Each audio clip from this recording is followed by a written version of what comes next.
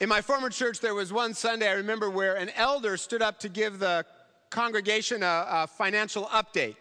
And he said that the church was strong and did not face imminent financial disaster. Well, there were some guys on the staff who doctored the videotape of that talk so that it repeated the phrase imminent financial disaster over and over again. So it looked like that was the only thing he was saying. Imminent financial disaster, imminent financial disaster. My wife and I thought it was kind of funny, but the senior pastor didn't. Can't imagine why. That phrase, imminent financial disaster, probably sounds a little familiar after last week, after the last couple of weeks, doesn't it? There's a whole lot of fear out there right now. And the media is certainly doing its job to kind of whip that fear up even more. I'm not saying that the economy is good, obviously not. There are obviously problems, and I know some of you are hurting because of it. But fear doesn't help, does it? I mean, I'm not an economist, so correct me if I'm wrong, but generally fear is bad for the stock market, right? So we don't need any more fear. Here's the good news I want you to leave here with today. The good news is that for those of us who trust Jesus, we have nothing to fear. Nothing.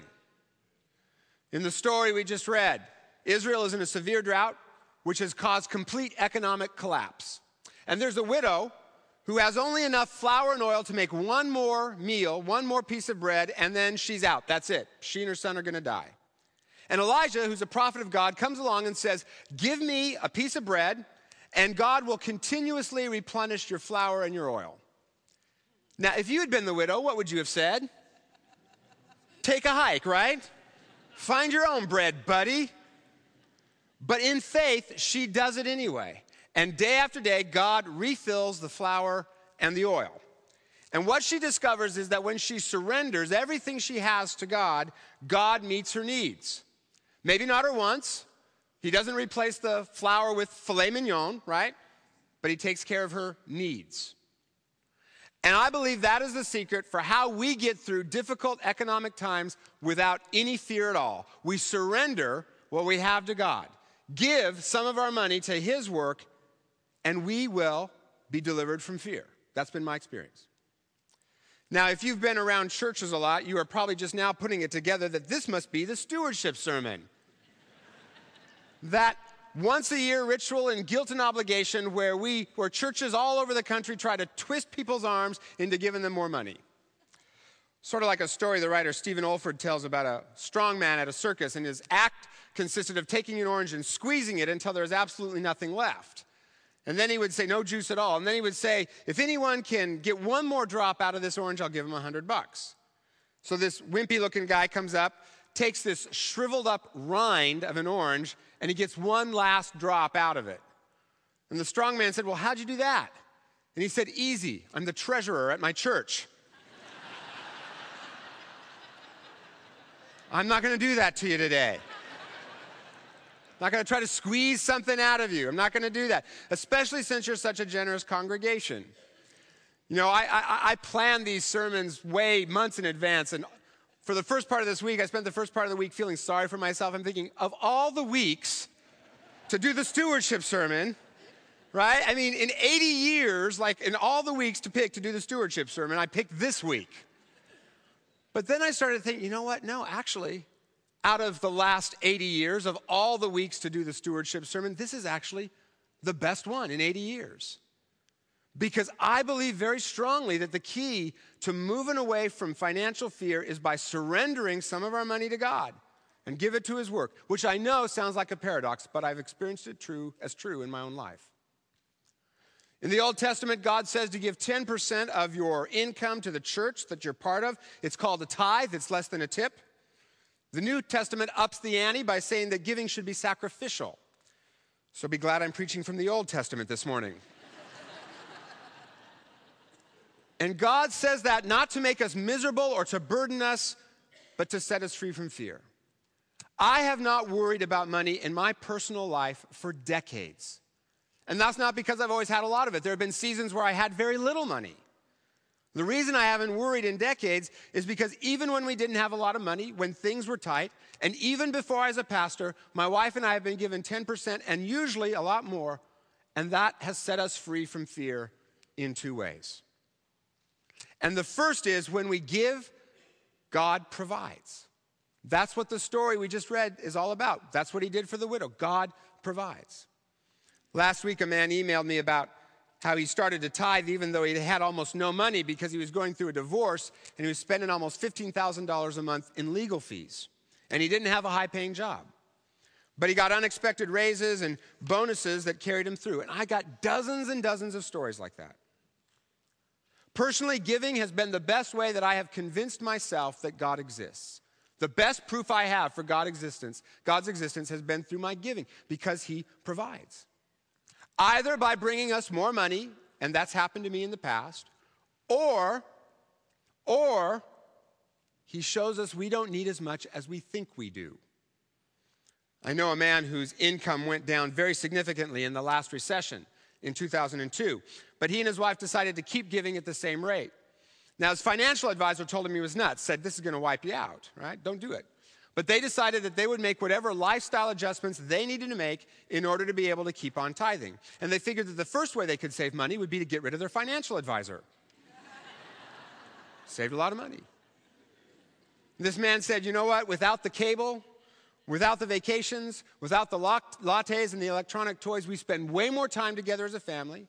We have less envy of other people. We're not driven crazy with envy because we've discovered we don't need everything we think we need. And we are way happier. The writer Henri Nouwen tells a story about going to a monastery for a 2-week prayer retreat. And when he got there, one of the monks said to him, now just let us know if there's anything you think you need, and we'll be happy to show you how to get along without it.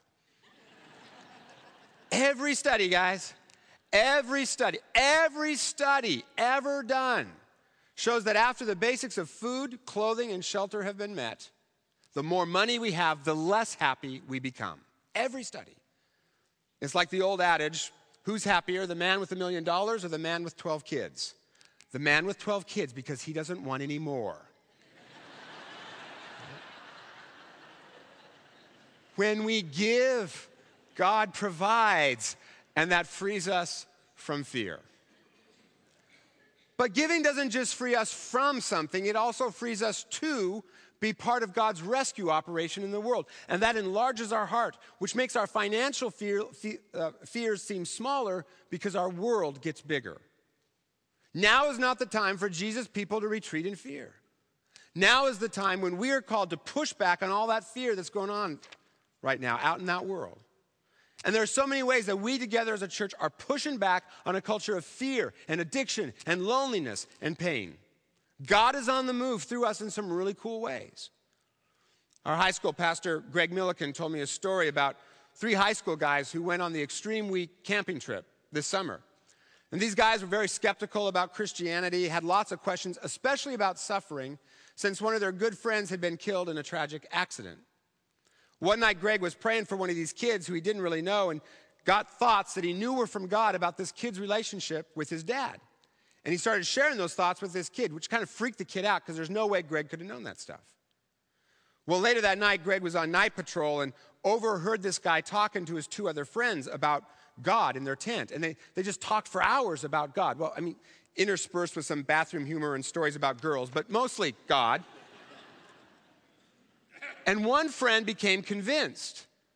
But the other one still wasn't convinced until the next night when Greg prayed for that guy, and that guy started to feel this overwhelming sense of God's presence. So here are 3 guys who are suffering because of the death of a friend, and God meets them and begins to heal their pain. Y'all made that happen. Y'all made that happen by your giving. And that's just one story out of hundreds that I could tell just in this room. I mean, how many of you met Jesus right here? How many marriages were healed in this church? How many of you have been in a crisis and found a family here? How many of your kids have had Christ's love poured into their hearts through the Sunday school here? I got an email a while back from a woman whose husband used to work in finance, but they just moved in order to start a job in full-time ministry. And this is what she wrote. She said, I feel compelled to let you know how grateful we are for FPCB. Our years at First Pres were jam-packed with challenge, struggle, blessing, sweet fellowship, service, and joy. Here are some of the trials we faced. The fear and uncertainty of a layoff when already on one income at the time of our second child's birth. a pornography addiction confession and the grieving and healing process that followed in our marriage, and the devastation of a miscarriage. We felt God care for us through the support of Mom's Fellowship, teaching Sunday school, Jubilee service days, young family small groups, and relationships that blessed us with being known and loved just the way we are. We looked forward to each worship service that made us laugh, get tears, feel a sincere desire to change in order to be more available for God's kingdom on earth. We'll always appreciate a church that is not for the beautiful people to show up and network, but is a hospital for sinners to come in all their brokenness and find acceptance, healing, and hope. FPCB was the center point of our commitments and our fellowship. You all were like our family. That's why leaving was so painful. Yet it was also because of FPCB that we found the courage to do something we'd pondered for years, but never wanted to deal with the risk and leap out of our comfort zone. But you shared a show me, use me prayer, which we prayed. And so here we are out of our comfort zone, facing what we thought was one of our giants, full-time ministry, and loving it and seeing God's blessings pour down upon us. We are so deeply grateful. Y'all made that happen. If you've been given, y'all made that happen. You are changing lives. And not just in here, but out there too. I mean, every year, after the Jubilee Service Day, we get emails from teachers and principals and this year homeowners who we helped, and they all say the same things. Things like, I'm overwhelmed. Why would you do this for us? They just don't understand a church that would serve them with so much joy. And that's my definition of evangelism. Leave people confused. Right? Like, wait, I thought Christians were like this, but you're different. 2 weeks ago, we offered sponsorships for street kids at the Center for Champions in Rwanda. And in one day, you sponsored all of them except for 3, in just one day. Y'all are pushing back on fear through your faithfulness. And that's why Christine and I are thrilled to give our money right here, because it sets us free from fear, because we see God provide, and it sets us free to be part of God's rescue operation to this world. And to be part of a group of people that is pushing back on the culture that pushes so hard on us. And that's why even this year, I am not afraid and I am not shrinking back from inviting you to give to this church. Now, it's an invitation. It's not an obligation. God's going to love you no matter what you do. It's an invitation. But I'm going to invite you to give to 2 places. The first is to the operating budget of this church, through which we're changing all kinds of lives in here and out there. Second place you can give is to the Ripple Effect campaign, which is funding 3 projects. The Center for Street Kids in Rwanda and for education for kids in Sudan. The Jubilee Reach Center in Southeast Bellevue, which helps over 700 people a month get out of loneliness and poverty. And the building we're building now that houses our children and youth programs that change so many lives. Now, I want to give you a little update on this building. Because of what's happening to the price of steel and petroleum products globally, we discovered this summer that we had some cost overruns in that building because of what's happening to the price of those things globally. And at first it was $2.5 million over budget, but through value engineering, we've reduced that down to $1.2 million without cutting the essentials. And yes, we did 2.5 years ago when we did the campaign, we did exceed our goal. But remember, that money was divided across 3 projects. And we always knew that we're going to have to borrow some to finish this project here, but it'd be great if we didn't have to borrow an extra $1 million because that impacts the operating budget for years. Any extra money will be distributed across the 3 projects just like we've been doing. So for instance, in Rwanda, the Center for Champions, that will allow them to build a soccer field that they had to cut because of the same global price issues that we're facing here. And when you've got several hundred street kids, you want a soccer field where they can burn off some energy. Right? Like that is critical to education. More money would also help Jubilee Reach Center reach out to more people. So if you're giving now to the Ripple Effect, and if you can, give a little more or give 6 extra months, which is what my wife and I are going to do, that would be awesome. If you've never given to the Ripple Effect, man, we need you now. This is when we need you. The one thing we'd ask, though, is that anything you give to the Ripple Effect be over and above what you give to the operating budget, because we want to keep this church changing people's lives. This week, you'll get information in the mail. You'll get pledge cards for both. Invite you to just pray about it and see what God is calling you to do for both the Ripple Effect and for the operating budget. Bring your cards in next week. Now, I know that some of you are in severe financial difficulty right now, so for some of you, your gift may come in time by giving some time to serve here.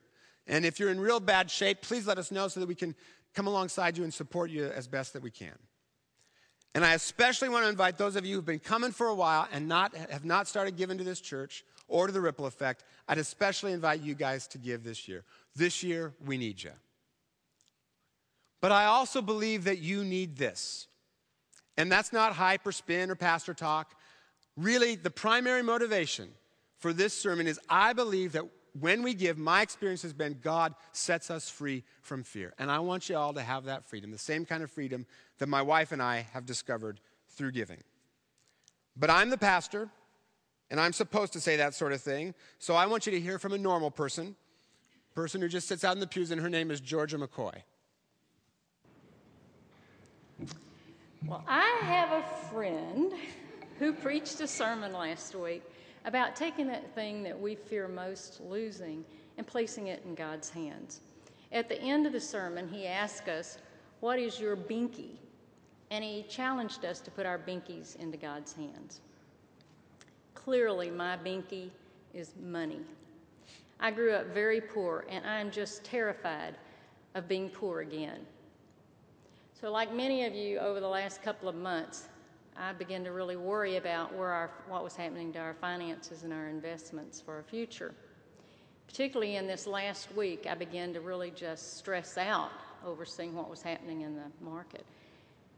Probably stress out's putting it very mildly. I panicked when I saw what was happening to our investments. So a friend of mine said, "You know, Georgia, what you need to do is to take some time and pray and ask God to fill you with the faith in Him that He's going to take care of you."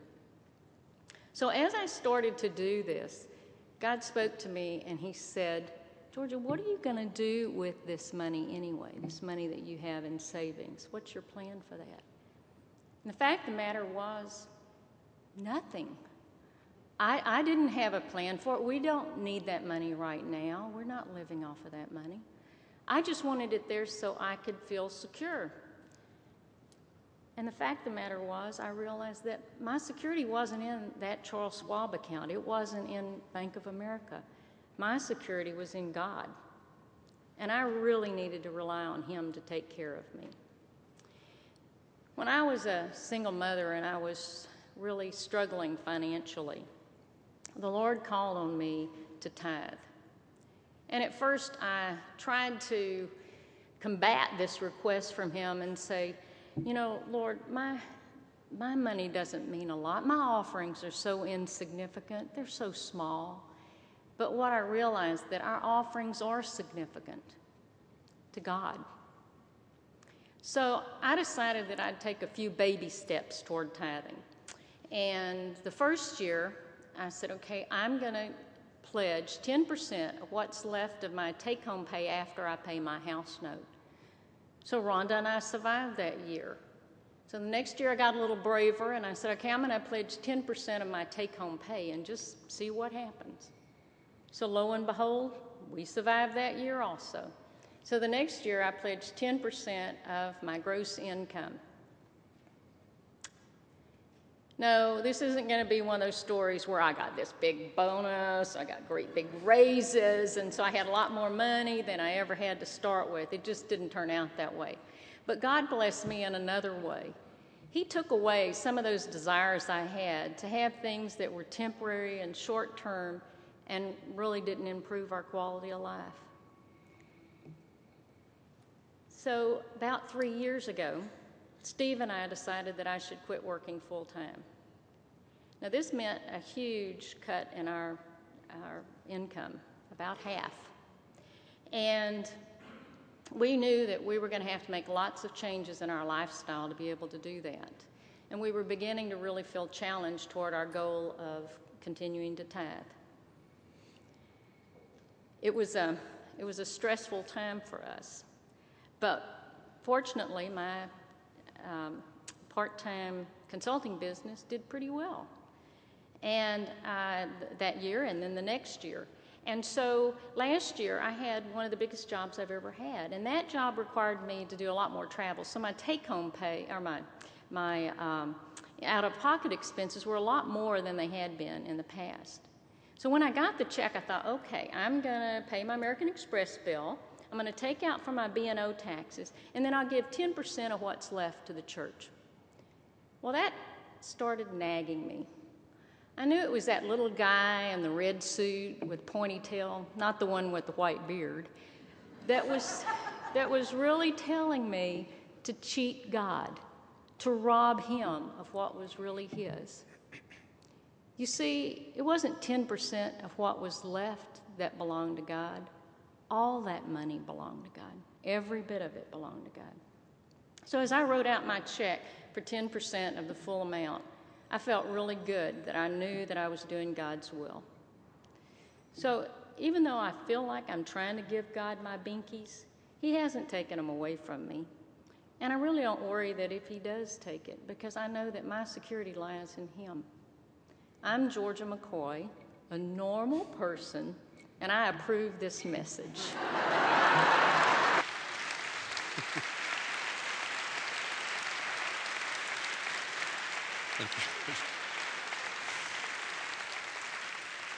Thank you, Georgia. There's a false god in our culture called money. And like all false gods, he promises so much and he delivers so little, and at the end, he puts us in a prison of our own making. But when we give some of our money away, we break agreement with that false god and we find freedom because God provides. As I told you last week, our youngest child went to school this year, so my wife has had some free time during the days.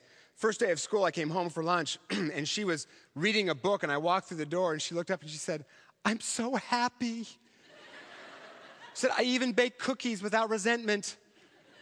And do you know why she felt so free with her time that she could bake resentment-free cookies? Because she knew there was more coming.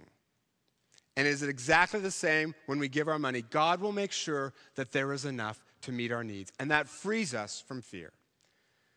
When I was at my former church, they discovered at one point that over a 2-year period, they had overpaid me $40,000. I just want to assure you that has never happened here, nor will it. We would nip that in the bud. Now, I had repeatedly told the finance elders and the business manager my checks are too big, and they said, no, you don't understand how the taxes are working, and we gave you a raise, and they're not too big, it's good. Well, when they discovered the mistake 2 years later, the elders said, "We prayed about it. It's not your fault. You told us absolutely do not give the money back." Well, Christina and I talked about this for as long as, I'd say we went about, a good 30 seconds. And we knew what we had to do. We knew we had to give it back. So fortunately, we had been saving for a house down payment, so we had the money. So that day, Christina wrote out a check, took a check for $40K to the business manager. And then he asked her, "What does this do to your bank account?" And she said, "It zeroes it out." And he said, "Completely?" And she said, "Nothing, nada, zilch, all gone." Well, later that day, I came home to see how she was doing because Christina sometimes had a tendency to worry about money a lot. So I said to her, "Well, how are you feeling?" And she said, "About what?" And I said, "You know, the money." And she said, "That. No big deal. I'm just trying to figure out what to cook for dinner." And I said, "And besides, who needs a house anyway? You just have to fix stuff if it breaks." Now, I can tell you that when we first got married, she was not nearly that free with money. She got there the same way I did, by giving some of it away and seeing God provide. And more importantly, getting to be a part of his rescue mission to the world. Because you see, God is on the move. And whenever we are a part of that, our fears get smaller because our world gets bigger. And that is who we are called to be, a community of people who are not afraid, but who move into the world to be part of what Jesus is doing in the world in reversing the effects of the fall. You see, when Jesus left, he didn't leave behind a school because he didn't think education, as good as it is, was the hope of the world. And when he left, he didn't leave behind a business because as important as that is, he knew it wasn't the hope of the world. And he didn't leave behind a nation because he knew that government wasn't going to be the hope of the world. Jesus left behind a community of people called to be instruments of his grace in an often graceless, hurting, and worried world. And that is who we are, FPCB, and God is on the move. We are not a community that shrinks back in fear. We are a community who pushes back on fear. And our extremity is God's opportunity.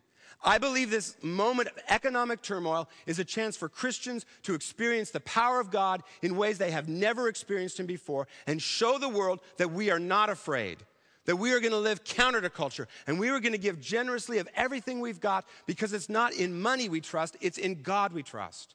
And even if we have to downsize our lifestyles, God will meet our needs. Even if we have to give up cable and drive a car that's good for our prayer life because we have to pray every morning that it starts, God's going to meet our needs. Even if we have to downsize our house or our kids can't go to a fancy private college, it'll be okay. People survive state schools. It'll be all right. God will provide for our needs because God is bigger than the U.S. economy. He made the Milky Way. I think he can handle the Dow Jones. I am not afraid. You do not need to be afraid because God is on the move in this church. And our hope is not built on the stock market. Our hope is not built on the Fed. Our hope is not built on our 401k. Our hope is built on nothing less than Jesus' blood and his righteousness. All other ground is shifting sand. And when you are standing on the rock, you can smile away and say, shift all you want, sand. You just go ahead and shift. I am not afraid. Because to paraphrase an old song from the 70s, I got a peaceful, easy feeling, and it will not let me down.